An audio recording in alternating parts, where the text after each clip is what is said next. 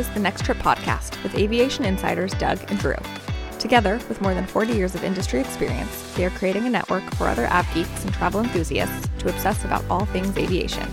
All thoughts and opinions are their own. Good day and welcome to Boarding Pass 151, operating on October 17th. This is Drew, an airline ops manager and private pilot trainee, and I'm here with my buddy Doug, an airline pilot. We're here to discuss aviation topics from an industry insider's perspective. It's been a busy week, and we were on the verge of sending everyone a sorry we're delayed message, but we were able to carve out some time between work trips. Speaking of work trips, where in the world is Doug today? Yeah, it's funny you asked that because I'm wearing my Waldo glasses, as you call them. So it's appropriate that you ask where in the world I am today. Speaking of a delay message, I'm sitting in what you call a nondescript hotel room. Hopefully the listeners can't hear the air conditioning unit in the background. I've been fighting with that thing for an hour, trying to turn it off. Unfortunately, I think it's going to be there. I'm sitting in Los Angeles right now. I deadheaded down here early this morning, the first flight out of the morning, actually, which means that I left home at 3 o'clock. Drew, it's funny. This is the same trip that we recorded on a month ago. I think it was 5 weeks ago. I can't even remember at this point. Yeah, it's like deja vu. I feel like you're in the same room, although this one looks even more nondescript with not even a piece of artwork on the wall. Yeah, well, there's a couple. There's, as we call it, the IKEA photo on the wall, the standard photo, issue, yeah, the standard issue that the hotel bought 400 bulk right? from IKEA when they built the hotel. Yeah. Everyone knows exactly what we're talking about, even if they don't know which painting it is. Yeah. But no, I'm sitting in Los Angeles. I fly the red eye to Newark tonight. Unlike that last trip though, Drew, I have 24 hours off in the city tomorrow. Whereas the last time I flew this trip, it was only a 12-hour layover and went home. It does mean a little bit, yeah, it means a little bit more time away from the family, but it also means way less tired on the flight home because I don't fly home tomorrow night after flying the red eye. And it's October. It's going to be the mid-70s, sunny. And I checked the foliage map for New York State, and Manhattan right now is approaching peak. And we stay right by Central Park. I am going to spend the afternoon just strolling through Central Park, looking at the trees, enjoying a nice fall day on the East Coast, which it's been 90 back home still. So yeah. I haven't experienced fall. Right. This is actually, this is going to be a great trip once I get past the pain of the red eye tonight. Right, so if the episode is delayed, if the upload is delayed, you will know the reason is Doug spent a whole day leaf peeping in Central Park. Don't worry, though. We'll post the photos on the website so everyone else can leaf peep with leaves. me. Not a single plane on the website. Yeah, I do want to mention, though, Drew, I was trying to get a Taipei trip for this weekend instead of this one. And I know the listeners might see or might think that's kind of weird that I was trying to get Taipei because we've talked about how terrible it is. Drew and listeners, Taipei is open. There were like 10 people ahead of me trying to pick up that Taipei trip because the lockdown is done. And as we talked about, everyone is going to want to get back there now. Right. And I think it's not just going to be a cruise. I think that passengers, too, are going to start traveling to Asia now that these countries are starting to open back up. Yeah, I think it's going to be a very interesting fall season, which we have a little preview of, but it looks like things are looking really good. And with Asia opening up, normally the downtime, I don't think there's going to be much downtime. I'm going to talk about my trip to Chicago. Definitely not a lot of open seats on any of these flights, which is great. Speaking of flights, you're in Los Angeles. You did manage to squeeze in some airplane spotting while you were there. You got there at the crack of dawn, right? At like 5 a.m.? No, I think we landed about 8. But then, yeah, we're staying by the airport. I walked over, of course, to the In-N-Out, had some burgers. It feels like June gloom here for anyone from the Los Angeles area and from Southern California. You know exactly what I'm talking about. The entire month of June, the weather in Los Angeles makes it feel like you're in London. It's not the bright, sunny Southern California warm air. It's overcast, kind of dreary. Feels like that here. And the woman I was sitting next to on the flight down here used to live here and made the comment as we were landing, "Oh man, it looks like June gloom." So the spotting wasn't the spotting is in actually taking photos of the airplanes wasn't great because it's just a gray background. Drew, of course, I want good photos, but honestly, at the end of the day, I don't care. I just enjoy sitting under the landing, under the approach end of the runway, just watching all these airplanes come in. Right, but you were being creative. So Doug was trying to make up for the bad weather with better content, I guess is what you were doing. We'll put it on the website. I mean, it was a sad attempt to make these pictures seem happy. It was still gloomy and gray, but it was an airplane with a palm tree and an In-N-Out burger and some LAX statue, which had maybe some graffiti on it. What was that? Yeah, I think there is some graffiti. It says "Welcome to LAX," and it looks like it's been there since the early '80s. But yeah, I was like, you know what? I don't want a bunch of pictures with gray clouds in the background, so let me try and frame it differently, as you say, to make it happier looking. Like, oh, there's a palm tree. It's not as bad as the gray clouds make it seem. Yeah, no, that's a great airport for airplane spotting. But I would say most of the time when we wake up for a day of spotting, it is gray and, believe it or not, cold out there. It's definitely sweater weather, as they say. Yeah, it was probably that this morning, but we talked about this. I said that you would not be as much of a spotter when you were working for the airlines, but I was wrong, because you did definitely make that walk out to the In-N-Out burger from wherever hotel you are. Yeah, and I told you this morning that I was going to probably only go for an hour, and I think I was there for close to 3, probably. Did In-N-Out have a brunch special? Did they slap an egg on the burger and call it brunch? I'm sure on their secret menu they probably have one, but I was too hungry and I wanted to get my burger and get out there and watch the planes. I wasn't going to mess around with some special order. It was like, come on, hurry up. I've got airplanes to go watch. Were there other spotters? There was actually one gentleman who I talked to, and hopefully he's a new listener. He was on a work trip flying back to, I believe, Portland from Orlando. He said that he came through LA so that he could go to the In-N-Out to spot. It was his first time ever being here, and he said it was awesome. I apologized to him about the weather. I sound like I live here, apologizing to him about the weather. But I told him, you have to come back when the weather is nice, because it is awesome just sitting in the sun watching the airplanes. But yeah, he was out there. So if you're listening, it was great meeting you. Hope your flight back to Portland was great. Drew, I want to talk about your Chicago trip because it ties into a lot of topics that we're going to talk about on this episode. But I want to go back to Asia real quickly because I went to Haneda. We talked about it as we recorded the last time. It was great being there. Japan opens. Actually, it opened on the 13th, I think, to tourists. I was there a couple days beforehand, and it was bizarre but awesome at the same time, because I went for a wonderful morning walk around the city right at the crack of dawn. It looked so peaceful. It was incredible. I was the only person on the street aside from the police officers, and as I walked around and there was no one else on the street, my first thought was, uh-oh, did I miss some sort of a curfew? Like, is there still like a 10 p.m. to 6 a.m. because I had left the hotel at like 4:30 because I couldn't sleep, and I walked by and I just ended up saying Ohayo gozaimasu and konbanwa to the police officers as I walked by, and they didn't stop me. And I started to get a little bit more comfortable with the situation after I realized that they don't really care. But Drew, I have never been in Tokyo when it was like that, when it was and you will probably never again. And I was the only person, and it was amazing, especially walking through the shrines, which are supposed to be memorials and very peaceful. And usually when it's the height of the tourist season, you can't snap a photo without 1,000 other people in the picture.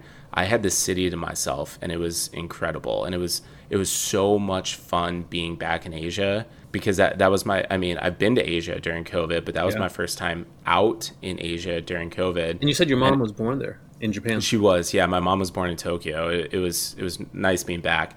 But Drew, I love the Japanese culture. I didn't tell you this. I was waiting until the episode. We pushed back, started the engines, and all of the ground crew, the Japanese ground crew that pushed us back, they were standing in a line waiting for us. Yep. Anywhere else in the world, the tug goes, they salute us, and they're gone. Right. They were standing in this perfect line until we started to taxi out, and they all bowed as we taxied by. You know, so I'm sure that meant more to you as the pilot, but it means a lot to me as a passenger, seeing the whole ramp crew lined up, because they're looking at the aircraft, they're bowing. I feel safe. I feel like each and every one of them really cares, really takes ownership for this departure. And I'm sure we all do, but just that gesture Yeah. means a lot, right? Like they have a vested interest in that particular airplane. That was my first time at Haneda. You had asked me if I'd ever been there. It reminded me, the terminals themselves, it wasn't all that different from Narita. One thing that I did remember from Narita, and Haneda has it too, is, and I know that Japanese love their plane spotting, Haneda, the international terminal, has this giant outdoor spotting deck. No, you're kidding me. At the top of the terminal. Oh, Drew, that's great. There were probably 75 people up there spotting. It was a Saturday morning, so of course for a weekend. So if we visit, we have to go there. Absolutely, 100%. And normally when I do the walk around, I take my jacket off and then put my safety vest on and go do the walk around. Yeah. And I saw this spotting area up there. Yeah. And being in Japan, where it's a very honorable society, yeah, I kept my jacket on and put my vest on over it. And as I'm walking around the airplane, I'm waving at them, and they're all waving back. It was wonderful being back in Japan. It was really great. Yeah, it's really nice when pilots acknowledge the spotters, because you're a spotter. I used to be a spotter, so a lot of airline employees are, even though not a lot are like the people who are spotting are not airline employees, interestingly. That's good. We get all walks of life. Haneda, so the airport, was it modern or was it old? No, it was modern. The terminal that we were in was modern. Looking at the outside of the domestic terminal, to me it looked like it was a little bit dated. And I was doing some research on it after the fact. Japan, anyone who's been there knows that the rail system in Japan is amazing with the Shinkansen, the bullet trains. I was doing some reading that, because right now, like Tokyo to Osaka and Tokyo to Nagoya and all the other big cities in Japan, they're really trying to push for more trains and less flying. Japan has historically used 747s. Right, that had the 747-400D, the domestic that didn't have winglets, had 550 seats, and they were running like every 30 minutes flights. Japan is really trying to push trains instead. And I was doing some reading that they're trying to cut the flights at Haneda down to be able to combine JAL and ANA into a single terminal, which then they would build a new international terminal, which would increase the slots for all the airlines. Because right now Haneda is slot controlled. Yeah. We can fly to Narita as much as we want, but Haneda, we have to go through the DOT because Japan only gives certain countries certain number of slots that they can use. And as the airlines, we have to apply for that. Why? Because Haneda is 20 minutes from downtown. It was an easy van ride in, easy van ride back. That's great for business travel, whereas Narita is an hour out of town on even the fast train. It's just too far out there for like that downtown business travel. Yeah, that sounds similar to what Europe is doing, encouraging people to use trains for intercity travel versus using airplanes, because air traffic control is so tight. So tight there, yeah. This is a great segue. Business travel.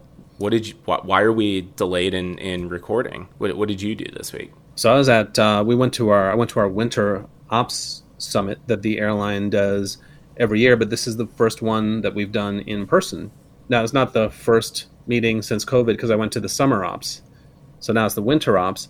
Learned a lot of stuff. Nothing very new, just going over our procedures again. But the most important thing, Doug, was this is a business trip where I'm actually going there, and I'm not on a Zoom call, actually meeting the people. It is priceless.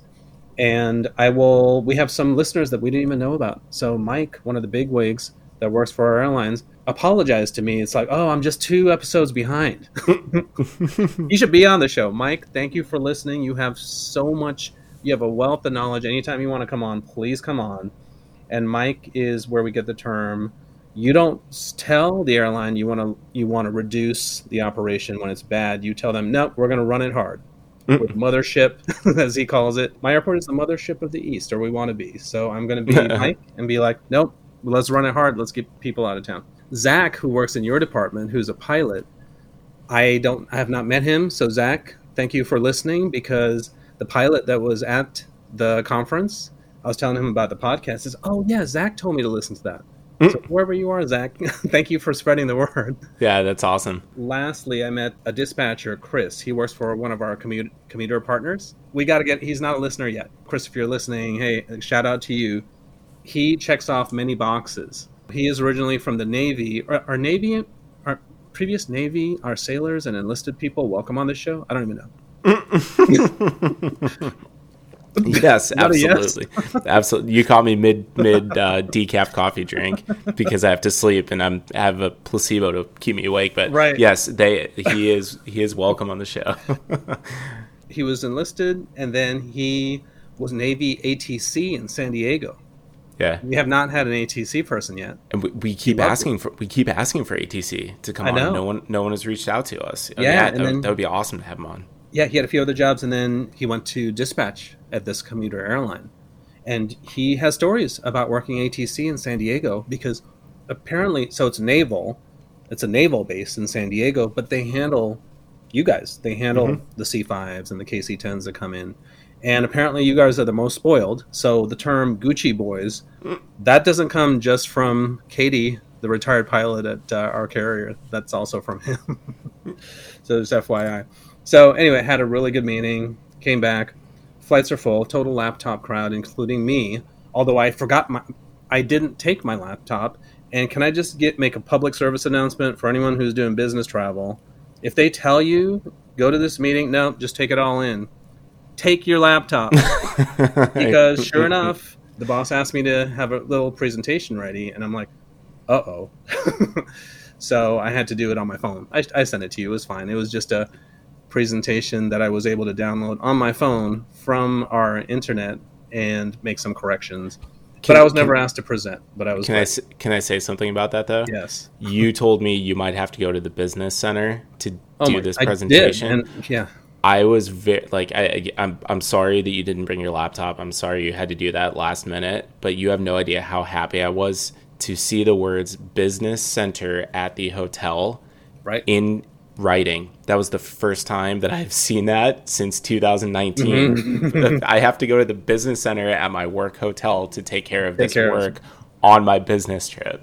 That sounds amazing. And let me be clear. He didn't ask me to do it, but when he put that out there that we should have this for the future, I was like, I'm going to have it now. I'm going to be prepared. So if during the Wintrops presentation, they asked me, hey, so what do you have from Washington? I would have something ready. Never used it. It felt good to just have. We have a lot of stuff to discuss. So we got to move on. This is a good segue. So Doug, flying back from Chicago, our company will put me on the upgrade list when I'm on confirmed travel for business. We are prioritized based on seniority, just like when we are non-revving, it goes by seniority. Interestingly, not all airlines do this. Even when I was a new employee at our airline, I agreed with the seniority first process because I knew that the longer I would stay with the company, the further up I would move on that standby or upgrade list. Yeah, and I agree. I think we talked about this. It might have been episode 50. I was trying to remember when we had Tyler and Nate and Greg, our buddies, on. And Tyler, I wasn't working at an airline yet, and I remember Tyler asked me the question, which would I prefer, seniority-based or time of check-in, time of listing? And even at that time, I agreed with you. I think that seniority, and this is me who's only been here for 18 months, and I've had it before where I can't get on a flight or I don't get the upgrade or whatever it is because I'm lower seniority. Even trying to pick up trips for work, I can't pick up a trip. It's not based on when I list for that trip. It's based on the seniority number. That gives me something to work for in the future. That's how I feel about it. But we thought we would do a poll to the listeners, some of whom are airline employees, to get their opinion on this. We also looked into company loyalty in general and what the trends have been as more people work in what we call the gig economy, where loyalty to one company isn't what it used to be. Drew, back to our airline seniority question, what did the listeners say? Well, I mean, just real quick, something you mentioned.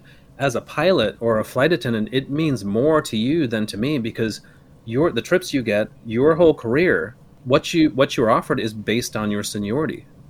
So much, like what hub you work at, what airplane you fly, what routes you fly. For me, it's really not so much because in management it goes by merit versus seniority. But we do get credit for the years that we work when we do our reviews, and we get that, when we're flying. But let's see what our listeners said. So the question that we asked, tell us if airlines should prioritize employee standbys by time of check-in or seniority. Comments are welcome. Please retweet. It came in half and half, Doug. I was surprised. 48.9% said time of check-in. 51.1%, so just 2 points, basically half and half, said seniority. So seniority won by a hair. What does this say? I mean, most of our listeners are probably younger than me. They're probably your age. Maybe, yeah, I would say you would be like the most prevalent demographic. Do you want to? We can alternate some of these. Yeah, I just want to say I think most of our listeners are not, or a lot of our listeners are not airline employees. I would say the majority of them aren't, and it's interesting to me that it would be this close between that. The one question I will say is, if you fly Southwest, do you like checking in right at 24 hours prior? Because you might be in the middle of a meeting, you might be in the middle of a family thing, and you can't really do that. And all of a sudden now you're in boarding group C, position number 50, where you're going to get a middle seat. Do you enjoy that? And if you don't, did you vote for time of check-in? And if you did, why do you want to change your answer? That's what I'll say. So it's Southwest time of check-in? I don't even know. It is. Okay. That's how you get your boarding process. I know American is. Delta, I don't know. Well, no, I'm saying for passengers. I'm not just saying for passengers. That's when Marissa travels for work. If she's in the middle of a meeting, she'll text me and say, "Are you available to check me in right at 24 hours?" And you have to set a timer for a minute prior so that you can get logged in and refresh it and then hit check-in just to get your boarding group. Oh, so that's another topic for revenue customers with the network carriers, and I'm talking about Delta, United, American. You don't have to check in right at the minute. Based on your status, you will get the seat you want, or you'll get the priority you want whenever. Yeah. Mm-hmm. So, yeah, interesting. Exactly. All right, well, the first comment is from Family on Standby. This person said, time of check-in until you have to scramble the day of, then seniority. That is so both ways. But then why wouldn't it always be seniority, scrambling or otherwise? Our buddy Greg said definite. So he's he's an engineer. He has ridden on a buddy pass. So his response is definitely seniority. Make that loyalty to your employer count for something. I'm sure every new hire is choosing time of check-in, and everyone that's been at the airline for 25 years is choosing seniority. So that's not true for you or me. Not true. Yeah, but not true, Greg. For most of them. And then our buddy Tyler responded. He said, I'm sure now that you have said all this, the high seniority people will follow the unwritten rules and list days in advance and never change their minds. 23 years for me, and apologetically, I'm going to say no, because sometimes I have to change last minute, and I apologize. And I know when I'm doing that 2 hours prior, people who have been someone is looking at the list, and all of a sudden they see you jump in. Yeah, so I try not to do that, especially on flights that are almost full, because I know that is disconcerting to everyone else on the list. So I'm sorry. Yeah. Non-Rev God. So if you don't know Non-Rev God, he's funny. It's at Non-Rev God. He's on Twitter. He's an airline employee. I think we can surmise that. But very mysterious. We don't know which airline. We don't know where he works. He'll never identify himself. He won't identify himself. Very sassy. So he says, you know what I love more than waking up early for a flight? Waking up early the day before to check in for that flight. Or being in some remote location worrying about checking in on vacation. So we know what his answer is. We know what his vote is. Yeah. And if the non-Rev God says seniority is better, I think we kind of need to go with that. But yeah, I think we can just ignore all the other comments now. Our buddy Steve Tao said, kind of doesn't matter to me as long as they're below me on the upgrade list. He is a non-airline employee. All right, now Nicole's response I think was the best, and I think I'm tending to agree with her, even though I'm high seniority. So she said, I like the level playing field of checking in check-in time, but if seniority is the game, I prefer a two-tiered list that prioritizes people by seniority who list X hours in advance. Below them are by seniority those who hop on late, would force the most senior people to make choices. I think this is great. I think maybe 2 hours out.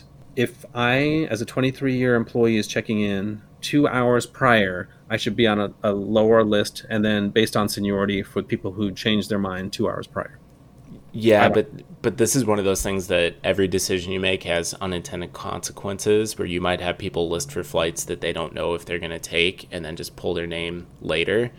Oh, and then, that's right. And then it also could impact, like for us, because we have to jump seat a lot of times to get home and get places. And if, let's say, a flight cancels and you have to get on another flight and you're inside that 2-hour window, now all of a sudden it's not your fault that you had to list late. There was some sort of ear ops or something happened. And now you're saying that you're going to be at the bottom, but you've worked 20 years for the company. I kind of disagree. I agree with you. The more that you say that. And, Nicole's husband works for another carrier that does do it by seniority. We should get him on the horn, see what he says. So, Seb, if you're listening, put in your 2 cents. We'll talk about it next week. And then Mr. United AJW said, seniority is everything. Time of check-in undermines what is earned through service to the company. I tend to agree with that. Yeah. Interesting. All right. Our buddy Lara, who's on the Non-Rev Lounge, she said seniority with exclamation points. And she now works for an airline that's not based on seniority, and she's saying seniority. But then she said, of course I would say that, because she has more years than me, I think. She said, I've had both at my 3 airlines, and I loved seniority. So again, another vote for seniority. That's from someone who has had both. Yeah, and she's a co-host with Tyler on the Non-Rev Lounge. I think Tyler might take exception to his co-host saying that. Hopefully there's a fake fight between Tyler and Lara on the maybe we'll start something. Girardi Aviation said, those at subcontracted companies would love the check-in time way. And that makes sense. Joey, it's not going to happen. Yeah. I mean, if we have a lot of contractors, you're never going to get the same priority as someone who actually works for the airline. Is that fair? I have people that I've worked with that are subcontractors that I've worked with my whole career, or almost my whole career, and they don't get benefits with the company, and it's sad that it is that way, but I don't think it's going to change. Yeah. All right, our buddy Charlie, not an airline employee, he's in Seattle. He said, not that I have a dog in this fight anymore, but I generally think seniority should have the biggest impact on priority. It's interesting that all these comments, or most of these comments, are seniority, but the votes were close. It's almost like... That's because Tyler is packing the ballot. He's stuffing the ballot. He's got all these fake accounts. What do they say? Vote often, vote early, and vote often. Early, vote often. Yeah. And then Girardi Aviation responded to what Charlie said. He said, yes, but that is also tricky as people that work for subcontractors get low seniority, even if they've been there for years. And someone hired at the main company a week ago flies above them. He's still pushing. Yeah, pushing. He's still pushing. Joey probably works at a contractor. So, Joey, get on with the airline, and then you can stop belly aching about it. All right, and then the last one. People don't work 40 years for an airline to get low boarding priority. Amen. Yeah, exactly. Exactly. The responses are split at basically 50-50, with only half of the responses saying that company loyalty should prevail.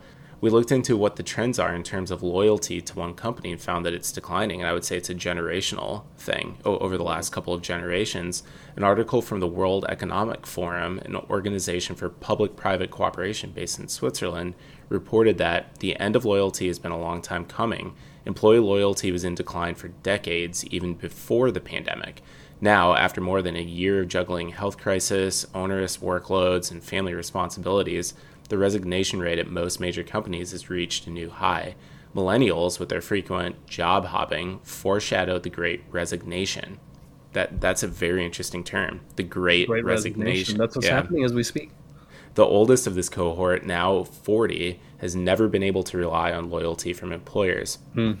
They graduated during the financial crisis with limited job options and fewer corporate pensions, and discovered that mobility rather than company allegiance was the key to increasing pay and expanded opportunities. The 4 generations in the workforce are witnessing continued global disruptions from the pandemic, and everyone from Gen X to Gen Z to baby boomers are tired of stagnant wages and looking for more security and opportunity. Hard work and quiet dedication are no longer a reliable path to prosperity or upward mobility. As this reality has hit home, older generations are starting to behave more like those quote-unquote disloyal millennials.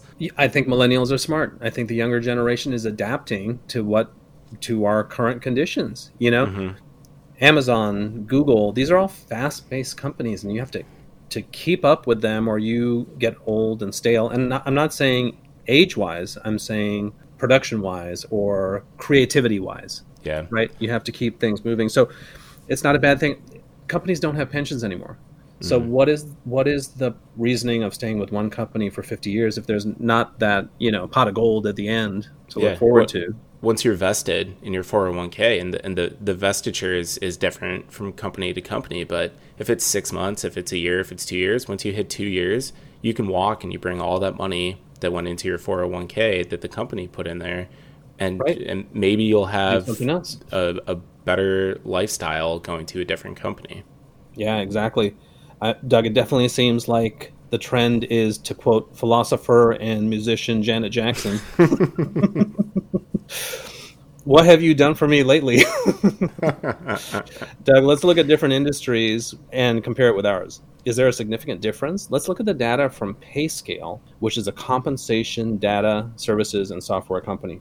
So this is about 10 years ago, but I don't think it has changed that much. So we're going to look at these big companies and see how long people stay with them. So I'll do the first one. So the finance industry, AIG, everyone knows the insurer or reinsurer, AIG.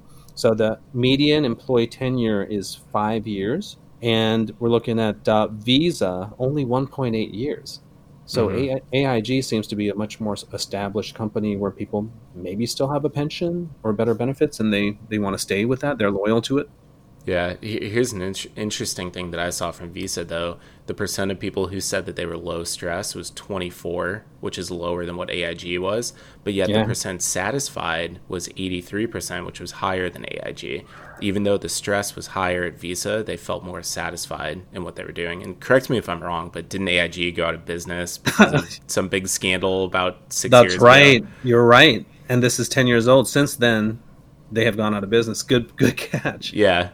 But Visa, they're only there at 2 years, but they're very satisfied. But then they bail very quickly. The next is comparing two tech companies, Microsoft and Google. Microsoft, the median employee tenure is 4 years, whereas Google, it's 1.1 years. Average salaries, or the median salary, is about the same. And looking at the stress here, Google, close to 50% of the people said it's low stress, whereas Microsoft, it was 39%, and 84% of the people at Google are satisfied, as opposed to 69% at Microsoft. I'm aging myself here, but an average tenure of 1.1 years, anything that I've done, Doug, except for sales, which I hated with a passion, it wasn't sales, it was me. I was not good at it. I was there for 6 months, but every single thing that I've done, other than that, I have done for at least 2 years. And if I didn't like it that much, I at least tried for a year. And then the next year I started looking for something else. It's at least 2 years. True, but that's not how it is. If people don't like it, they change quickly. But you have to think, and we'll put Amazon in here too for the tech, the median employee tenure is a year. That's crazy. A lot of these tech companies, these are coders. These are Gen Z millennials who are coding, who are in this startup mindset, and I think a lot of them probably leave and go off and do their own thing. That they start their own companies, or they start collaboratives with other people. It's all about this innovation and tech and venture capital and all that. And I think that's part of the reason why the tech companies have much higher turnover, is because people cut their teeth at these big tech companies. They learn their skill, and then they go on to something else. Something better. Yeah, that might be why. That might be why. Let's get back to our comfort zone, which is the airlines. PayScale, they only looked at 2 airlines, and I'm going to pre-apologize.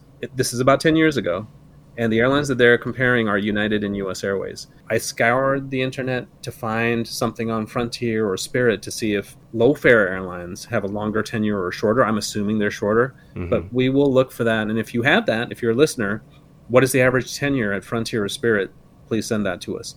The ones that they looked at were United, US Airways. So for United, the median employee tenure was 12.6 years. So that's higher than anything else we've talked about so far of the industries we just mentioned. 35% of the people said it was low stress. So most of the people are saying it's high stress. The percent satisfied was 70%. The other airline that they looked at was a smaller airline, US Airways. The tenure was only 3.1 years. So a quarter of the bigger airline. More of the US Airways employees thought it was low stress than the bigger carrier, United. 72% said that they were satisfied. So about the same in terms of satisfaction. Drew, here's a question though. US Airways, if this was from 10 years ago, this would have been after the America West merger. That company, US Airways, went through a lot more mergers from like the late 70s, early 80s than United did. Because these numbers were, it might have been post. Oh yeah, it says United Continental, so it's post the merger. But still, if you look at the family tree of US Air in 2012 versus the family tree of United in 2012, the family tree at US Airways has a lot more airlines feeding into it. A lot of smaller America West. And I wonder if that turnover, the merging and the merging and the merging and growing pains through that led people to possibly leave US Airways more than United. Just a thought that I'm putting out there. Yeah, those are the airlines. We got to finish with this last one. Kodak. People who work for Kodak have an average tenure of 20 years. So that's the highest that they found. I had to quickly Google if they're still in business. They are, yeah. They are. So they're not the most innovative, but the salary is not bad. 67% of the people are satisfied, which doesn't sound that good. Take that with a grain of salt because they've been there for an average of 20 years. With the airlines, a lot of things that the airlines can do to keep employees. Are we ever going to get pensions back? I doubt it. Working conditions at the airlines, the flight attendants just got an hour more of rest time, and we can be more respectful of our employees. We're always working on that, which is good. We'll see how it goes. And the salaries are rising, so that also bodes well for people staying longer. So hopefully you'll stay. Hopefully you'll stay for 20, 30 years. Yeah. The really interesting topic here, where we went from a Twitter poll about where you want to list to talking about tech companies and manufacturing companies and loyalty. But you can see how loyalty is different from industry to industry, and even within our industry. We see it all the time with people going from one airline to another, and it seems like it's happening more and more than it did in the past. You see it. So I'll just give you an example. So when I was a kid trying to get a job at the airlines, it was very difficult. It isn't like it is today where we're giving them $5,000, some bonuses to join. It was hard to get in. And people knew that once you got into an airline, you were in, and that was your career, and you were going to move along with the airlines. That is not the case. It's the Janet Jackson. What have you done for me lately? So if we're not taking care of them, they will go to another industry or company, sometimes completely different from the airlines. A big part of company loyalty is feeling secure in your job. And unfortunately for airline employees, this can turn with the economy or the latest geopolitical crisis. Thankfully, we're having a good year for the U.S. carriers, at least. Delta recently announced their third quarter earnings. They turned a $695 million profit for the third quarter ending September.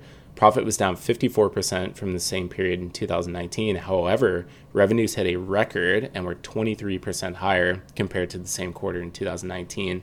By the end of September, Delta's corporate sales were back to about 80% of 2019 levels. And I listened to the call. Ed Bastian was really hitting on that point about the 80% of business travel being back. Almost 90% of Delta's business customers told the airline that they expected to travel as much during the final 3 months of the year as during the summer quarter, if not more, according to the New York Times. The airline plans to offer 8% more seats next summer than it did this summer and aims to have its network fully restored to 2019 levels by then. And Drew, just a couple other stats that I found. They had a 10.4% operating margin. That is very important. Can we stop for a moment? Yeah. I've been in the airlines for a while. 10% is what we were struggling to reach. Like if we said that our margin was going to be 10%, that was a banner year. We're still climbing out of COVID. Delta is not at their capacity levels for 2019. They have a margin of 10.4%. This is with $100 a barrel oil, high employee costs, and international travel, which hasn't completely recovered yet. Absolutely. That's huge. And that shows the pricing power of the airlines. And Ed Bastian said that even with inflation, I know we've talked about this, but even with inflation, they are not seeing forward bookings dropping. And I told you, I just booked Thanksgiving tickets for the girls, and I paid an arm and a leg for it. It's crazy that even still with inflation, people are doing it, and that the tickets continue to climb, and none of the CEOs seem really worried about it. You and I are traveling to Manchester later this month on October 23rd, which is a Sunday, which means we get there at Monday, so it shouldn't be a heavy travel day. What are we seeing as the loads? days? Yeah, the loads are tight. Yeah, we're down to about 10 seats, 10 premium seats. which means there's a lot of premium traffic on these planes, which is great. Some more from Delta. Q3 domestic passenger revenue was 27% higher than 2019. Their domestic passenger revenue. And then the final thing is they upped their Q4 guidance. They're expecting total revenue to be 5 to 9% higher than 2019. And we're going to get the numbers from American and United very soon, and we will share those with everyone. We believe they're going to be very similar. They're going to be a very rosy picture of what's to come. In other positive, forward-looking news, several sources are reporting of an imminent United Airlines order for 100, yes, Doug, 100 wide-body aircraft. These likely will replace their 74 777-200s. 74. Do you know that United has the biggest 777-200 fleet in the world? I did not know that. I think I read that somewhere recently. Yeah, and if you count the 777-300s, I think it's close to 100. There's 100 777s. All right, some of these 777s are in their mid-20s, including the first one in commercial service, which is November 777 UA. You should check Flight Radar 24, see if she's still flying. I think she is. The order will be for either the A350 or the 787, according to the news reports. If we're looking at which is the closest replacement in terms of capacity to the 777-200, it would be the A350-900 or the 787-10. What do these two contenders bring to the table, or the spreadsheet? Spreadsheet.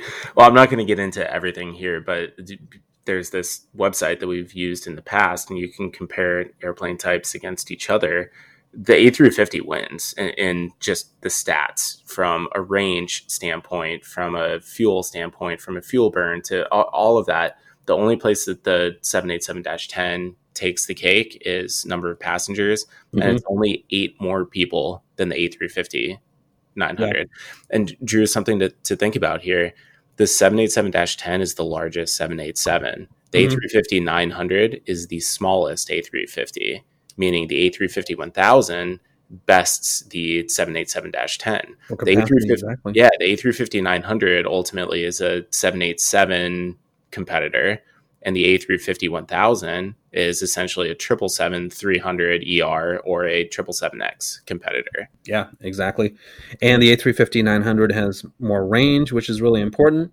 But having said all this, I have never seen a wide-body A350 in United livery. Will we ever see that? That's yet to... We'll find out hopefully next week. From our perspective, from the outside, I don't think it's likely that United would go with Airbus, but we'll see. The concern with the 787-10 is it doesn't have the range of the 777s with the 777-200ERs, which can go to most of where United wants to fly. Ultimately, we can sit here and we can debate the capabilities of each airplane. I think it's, at the end of the day, I think it's going to come down to cost and time frame. I think if Scott Kirby at United can get a really good deal and get the A350s quickly, I think maybe United goes with that. If they can get a really good deal on the 787s and they can get them quickly, I think that they might go with that. I think it is going to be less of a numbers game because ultimately, even though we said the A350-900 is just marginally better than the 787-10 from a numbers standpoint,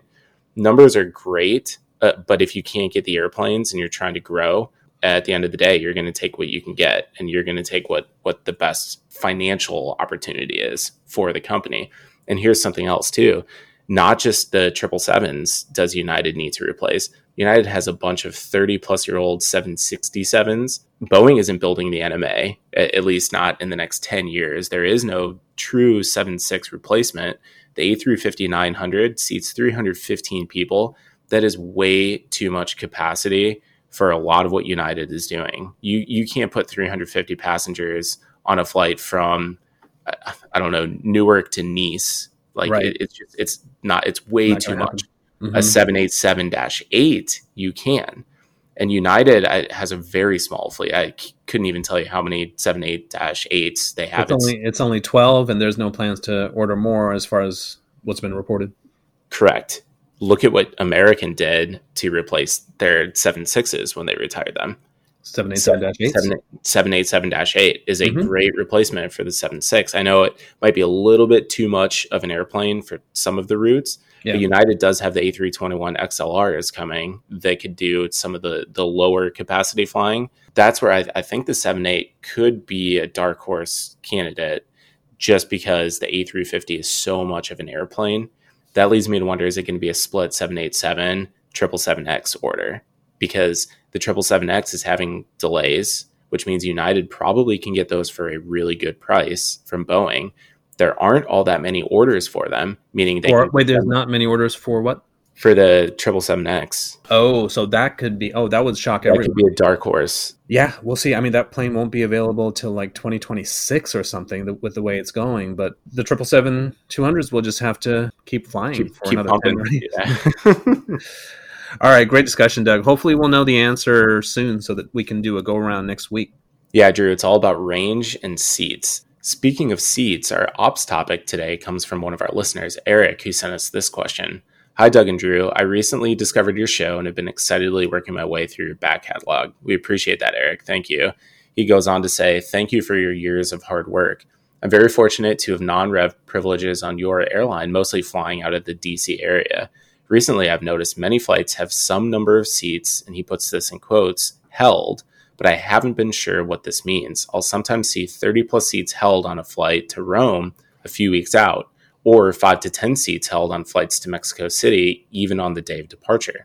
I've seen mention online that this can be sometimes due to tickets being held for travel agencies, but I wouldn't expect those to be held unsold all the way through to takeoff. Are there weight and balance issues on these flights that require seats to be held, or something else I'm missing? Thank you in advance for your always insightful response, and apologies if you already discussed this on an earlier episode that I haven't made it to yet.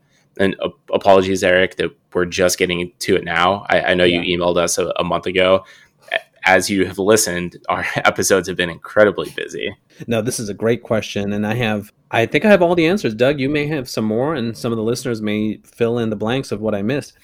Seats are held for a multitude of reasons. So you mentioned weight restriction. Yes, that is one of the reasons. So just to give you an example, we had flights going to Portland, Maine, and Portland, Maine's, their longer runway wasn't usable for some reason. That, along with the weather up there recently, caused us to have a weight restriction. So instead of showing all those seats available, we would take out 5 seats on every flight because revenue accounting can't catch up that fast because they sell seats based on historical value or historical bookings. So we will do that to reduce the number of people that book, because we know we're not going to be able to take a full load with the weight restrictions to that city for whatever reason. Another reason is we expect to board Positive Space crew, but they haven't been booked yet. So we need to send a 777 crew to LAX, which is what Doug did. It's a 737. It's almost full. We know that we're going to need to send a 777 crew down to LAX. So we will block 5 seats or 2 seats if it's just the pilot. So then we can make sure that we have 2 seats. We don't know what the names are. And then we'll hold those seats for you, Doug, or whomever the crew members are. Crew rest seats. Some of our 777s, for example, don't have a crew bunk. So the pilots have to use a crew rest seat. You have used that, right, Doug? Mm-hmm. Yeah, mm-hmm. And flight attendants too on some of the longer flights that don't have the crew rest. They've got a chunk of seats that have a little bit more extra leg room, and that's the flight attendant crew rest area. Agents will sometimes hold seats so that they can get families or couples together. You know, in the summer, it's mostly families. It's families and couples going to Europe for their vacations. So some agents will keep some seats in their pocket. So if there's a desperate need to seat a family with a 5-year-old kid together, they have that flexibility and they don't have to ask people to move around, which is smart. Seats may be out of service for a mechanical issue. Maintenance will tell us these seats are not usable because the recline doesn't work or the armrest is broken. So they'll do what's called defer that seat. We may also have a seat that's usable, but the IFE doesn't work or the tray table doesn't work. So it's usable. It's a safe seat. However, we do not want to put a revenue customer in that seat because it's not the best product for a premium customer to pay $5,000 for a business class seat and not have the IFE working. So what we're hoping for going to Europe next week is a deferral. IFE is broken. We need the IFE on a Lufthansa 747-8 to be not working upstairs, 2 seats together. So any mechanic listening, you can pull the plug. No, I'm just kidding. What else do we have? Oh, we've canceled a flight and we are holding the remaining seats on the next flight because we need those seats for that flight that just canceled. So we'll quickly hold the remaining seats so that those don't get booked up by new customers so that we can protect the current customers. And as we're talking, I just thought about one more. When we're in the process of a plane change, If Paris has to go from a 777-300 to a 777-200, now we have about 60 less seats. Boom, hold the remaining seats because people are still checking in. People might still be buying seats on that. We know that we're going to do a plane change. It hasn't happened yet. So go ahead and hold the remaining seats until the seat map is changed. Mm-hmm.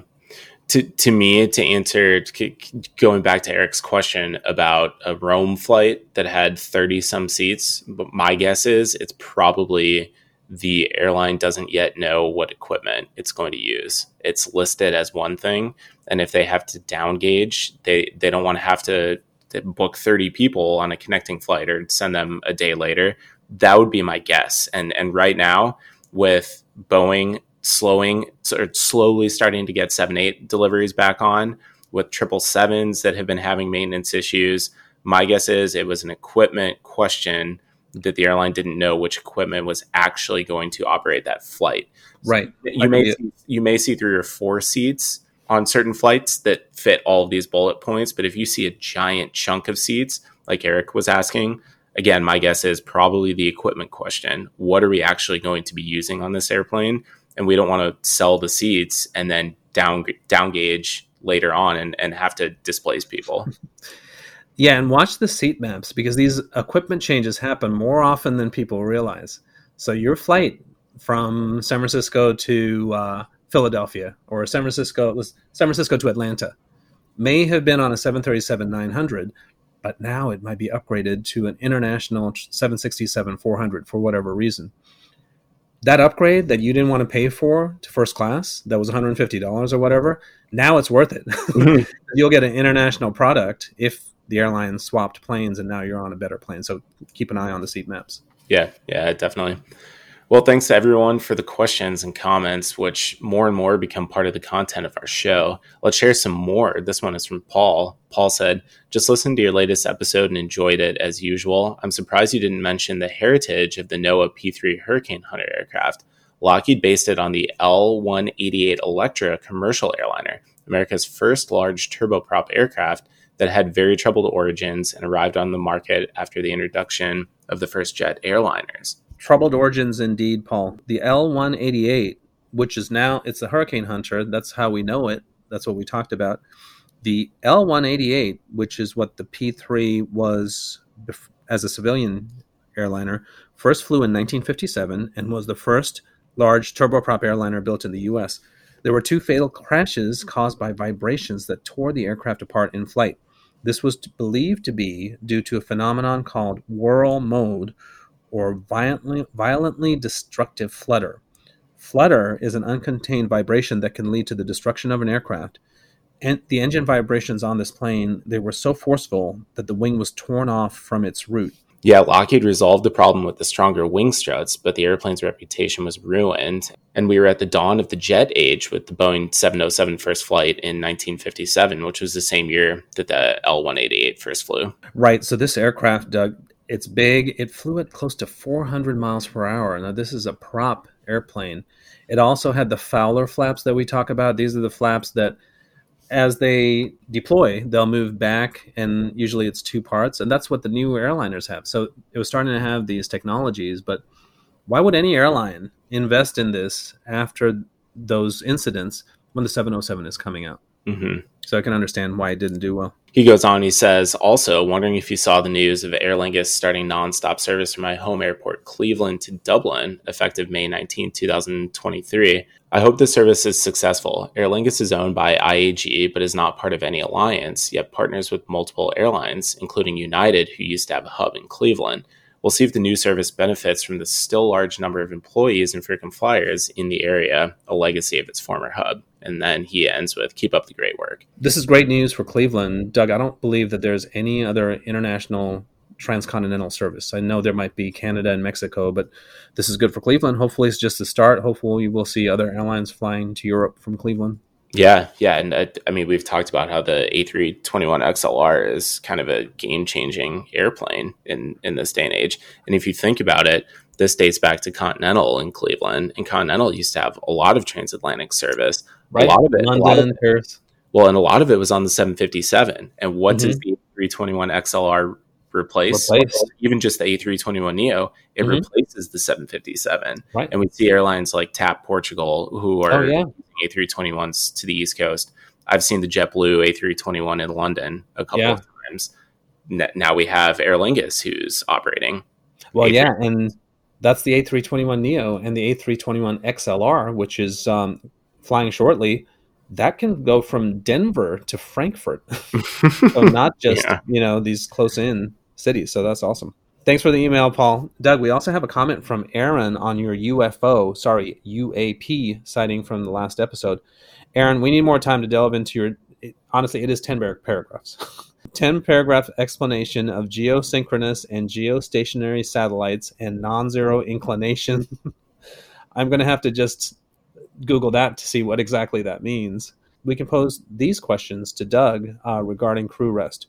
So he says, you guys mentioned an 8-hour behind-the-door requirement. I got the impression from the FAA document that I linked to on Twitter that there was no such requirement, at least for flight attendants, as the document discussed comments from flight attendants who were complaining about that. At least that was my understanding. I wonder if there is such a behind-the-door FAA requirement for pilots, but not for flight attendants, or perhaps the 8-hour behind-the-door requirement is our airline's policy. It seems to me that it should only be a behind-the-door requirement. You need X amount of rest. You can't get that rest while you're on a bus to or from the hotel, but I suppose an arrival to departure rest period is easier to keep track of. Now, we talked about this. I think that 10 hours includes the transportation to the hotel. Yeah, it does. And I can tell you that from a pilot perspective, yes, it is an FAA requirement. That stems from a lot of accidents that have happened over the years that were ultimately due to pilots not getting enough rest. A lot of it was at the regional carriers where they just ran those pilots hard. Mm-hmm. I can't speak to the flight attendants, but I would, and if you might be right, it may not be in there, but I would be really surprised if they don't have at least some sort of a behind the door requirement, because they are just as integral to the safe operation of the flight as we are in the flight deck. So they should also, at least in my opinion, I would be really surprised if they don't have some sort of behind the door rest requirement. Well, so do you think that 10-hour time for you is adequate to get about 8 hours in the hotel room itself? It's probably just. Yeah, it's just, there are some hotels or some airports that we operate into where if we have less than what did I say, 14-hour, I think, layover, we stay at an airport hotel. There are a lot of hotels that are literally attached to the airport where I don't even walk outside to get from the airplane to my hotel back to the airplane the next day. Okay, so that 10 hours would work. Whereas if you have to drive somewhere, even if it's relatively close to the airport, that's why a lot of our quote unquote airport layovers are still 11 or 12 hours, because it accounts for that having to walk through the terminal, having to get to the crew bus, having to sit in traffic, having to get food to be able to allow for 8 hours of behind the door rest. All right, here's another question directly related to your schedule. Another question related to this, Doug, you deadheaded home after getting some day sleep in DC a week or so ago. If you had wanted to immediately deadhead home from DC right after landing in DC, because you got here early in the morning, would you have had that option, or were you mandated to rest before coming home? I do have that option. We call that a deviation, but it would mean that I would give up my confirmed nice seat that I had, and I would possibly be standby, wouldn't have as good of a seat. And I would be, I know I'm just sitting in the back as a passenger ultimately at this point, but I would be pretty exhausted. But me personally, I want to get a good quote unquote night of sleep, even if it's in the middle of the day, right, with some daylight coming in the shade, but get a shower, get a nice meal, lay down in a bed for a few hours. You feel so much more refreshed getting home, even though you are getting home a little bit later. Yeah, that makes sense.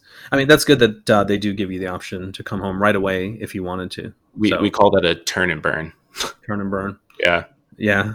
All right, one more. We're going long on this episode, but we can't not mention this one. So this is from our buddy Steve Tao on Twitter. He goes by @MileageRunner. So he says, regarding last week's episode, yes, the UAPs. What does that stand for again, Doug? unidentified aerial phenomenon. Yep. The UAPs are out there. They have to be. I make my living making shows about aliens of all kinds. So this guy, he's a bigwig at one of these networks, and a lot of their shows are science fiction. I disagree 100% with what Steve is saying, because if they are out there and we do eventually find out, Steve is going to be out of a job, because he is guessing and making this up about what we think these aliens are like. And if we find out that it's nothing like what his network has been running, then sorry, Steve, but you're going to have to come work for the airline to be able to travel. But Doug, what do we say? Oh, they're out there. I love that.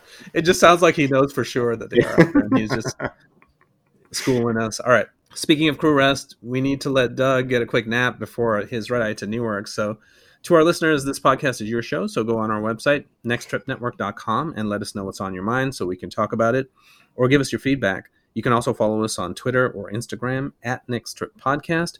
Please tell your friends about us so that we can reach more people who love aviation and travel. Thanks to all of our listeners for your support and for joining the conversation. We'll see you next week, and in the meantime, stay aviation tough. This has been the Next Trip Podcast. Visit nexttripnetwork.com for information about previous episodes, trip reviews, aviation photos, and other aviation-related content. This is your show, so search for The Next Trip on Twitter and let Doug and Drew know what you want to talk about. Not on Twitter? You can also email them at nexttrip.podcast@gmail.com. Please consider leaving a review wherever you download your podcasts. It will help other listeners like you discover this show.